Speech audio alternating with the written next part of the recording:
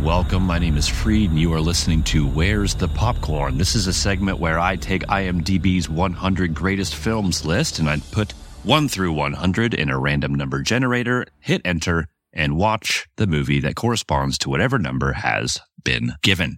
This is the third installment of this series, and we previously have checked out Fargo and Wuthering Heights. And if you're a fan of those, by all means, check those episodes out after this one. Now, today, the random number generator has landed on my lucky number, number 9. And of course, I'm going to give you a quote before we begin to see if you can guess what flick we're talking about.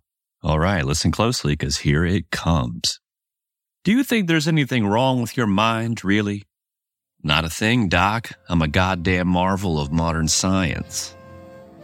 Now, even with that piss-poor impersonation, I'm sure you can figure out which movie we're talking about. We're talking about the 1975 ultra-classic One Flew Over the Cuckoo's Nest, coming in at number 9 on IMDb's definitive greatest films of all time list. Based off of Ken Kesey's 1962 novel with the same name, who strongly disapproved of this flick upon learning of the changes being made to the movie. More specifically, he didn't like that they took out his favorite character from being the narrator.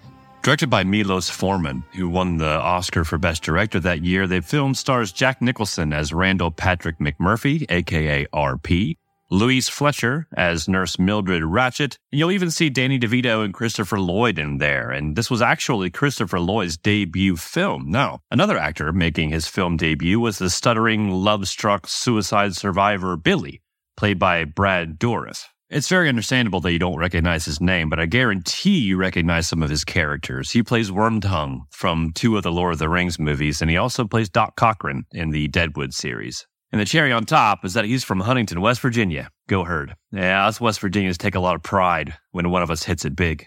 All right, well, the first time this was actually turned into a performance was a stage performance starring Kirk Douglas. And he was so set on making this book a film that he contacted director Foreman. He mailed him the book when Foreman was living in Czechoslovakia, and the customs officer confiscated the book. And that led to Foreman thinking that Douglas was a liar because Douglas said he was going to send him the book. And then that led to Douglas thinking that Foreman was an asshole for not responding.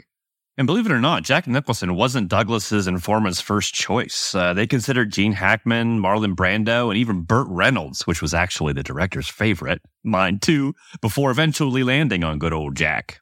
It was the second film ever to win all 5 major Academy Awards. The first was It Happened One Night, 41 years prior. Those awards include Best Picture, Best Actor in a Leading Role, Best Actress in a Leading Role, Best Director, and Best Screenplay.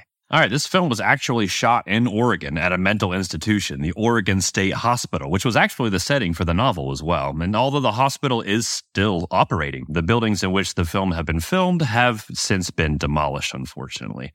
They even used some of the real patients as extras. How crazy is that? One day, a crew member left the second-story window open, and a patient managed to squeeze himself out, falling to the ground and injuring himself. All right, now, just like before, there may be some things mentioned that some would consider spoilers, so take that into consideration before continuing. I personally don't think anything here will take away from your viewing experience, but hey, that's just me.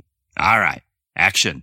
Our film takes place in 1963, and we first see R.P. McMurphy, played by Jack Nicholson, in case you forgot, being led into the hospital wearing restraints, giving us the impression that he is potentially violent or at the very least unpredictable, and upon being released from said restraints, we get our first taste of the lunacy residing in R.P., well, at least the lunacy he wants people to believe he is capable of. A fun fact, it's called lunacy because people once believed a person's wild behavior was brought about by the cycles of the moon, hence the Luna part of lunacy. Anyways, after seeing this introduction, I visualized the other actors considered for the role, and in no way would Burt Reynolds be able to pull that off. And I love me some Bandit, don't get me wrong.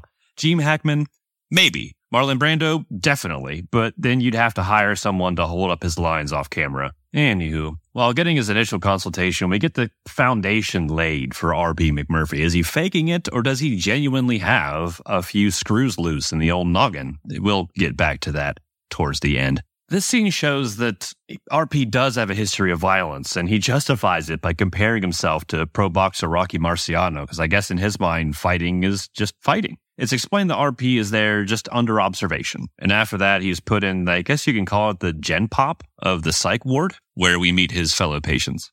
The director does a great job giving each of the patients, quote-unquote, enough screen time and backstory to elicit some empathy from the viewer, and each of those supporting actors absolutely nail it. And I heard the actors even lived in that hospital for the entire time of shooting, and one of them was even put under observation because he was showing signs of legitimately losing touch with reality. Now in the hospital, RP finds the biggest guy, in this case a large Native American named Chief, and having come from prison, this makes sense that he takes action. Thankfully, in this case, it was in the way of befriending him as opposed to establishing dominance through violence. It was actually quite easy for RP to win over his fellow mental patients, and he realized the biggest challenge would be winning over Nurse Ratched, or at least, manipulating her to get what he wanted, which was the primary objective in the very beginning.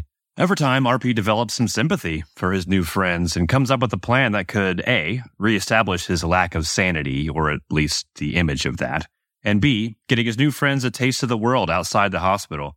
He stages an exodus by hijacking the wreck bus and absconding to a local fishing port where they commandeer a boat. And I absolutely love the beginning of this sequence, too. RP tells the harbor master that they are all doctors, except for the one with the highest intelligence, and he keeps him down there as a mister. That's great. Fishing ensues, and when they return to the harbor, the authorities are waiting, along with some bystanders, and in a blink-and-you'll-miss-it moment, you see Jack Nicholson's then-girlfriend, Angelica Houston, as one of those bystanders. Upon returning to the hospital, RP continues to push the envelope to the point of violence. A fight starts that leads to RP and 2 other patients being ordered to undergo shock therapy. Is it effective? Well, I'm not telling, because that's all I'm giving you. Hit play and see for yourself. As for my thoughts and opinions surrounding this flick, I do realize that this episode was more of a superficial character analysis of Randall Patrick McMurphy than a full-on movie synopsis, and there are tons of things we could cover within this film that would take hours, frankly. Hell, I barely touched on Nurse Ratched. I mean, she had to have given the green light for that shock therapy, right? In the end, I gave this movie a solid 8.3 out of 10. It's fantastic and well-deserved of all the accolades. I haven't read the book, but I do plan to. I just want to see what Ken Kesey was so bummed about. The character RP was dynamic, predictably unpredictable, and left us wondering if he actually was on the wrong side of mental stability. I mean, he really would walk on the edge, wouldn't he? The thing is, his actions done anywhere else would be chalked up as just insubordinate or maybe quote-unquote menace to society, but in this setting, it puts a coat of mild insanity onto it all, which puts our perspectives into question. It's fantastic.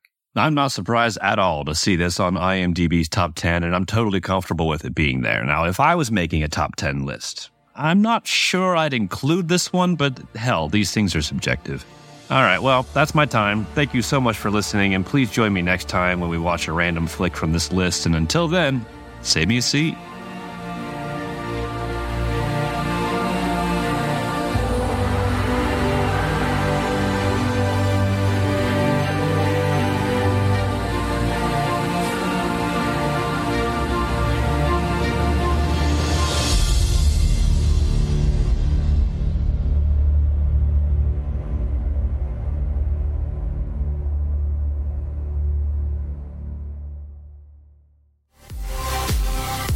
Thank you for tuning in to this episode, proudly presented by the APNM Group, a subsidiary of Alger Productions, LLC. We strive to produce content that informs, entertains, and adds value to your day. We value your input and would be delighted to hear your thoughts in the comments about this episode. If you have questions, comments, or suggestions, please engage with us in the comment section or via our social media platforms. Your feedback helps us shape our content and uncover new topics that matter to our listeners. If this episode resonated with you, we kindly ask that you rate and review this show on your preferred podcast platform. Sharing this podcast with friends and family helps us reach more listeners and continue delivering content you enjoy. For more information about the podcast, the host, or our parent company, please visit the link in this episode's description. Also visit us on YouTube and Rumble to see and hear every content produced by Alger Productions. Thank you once again for your time and support. Until next time, stay tuned and stay inspired.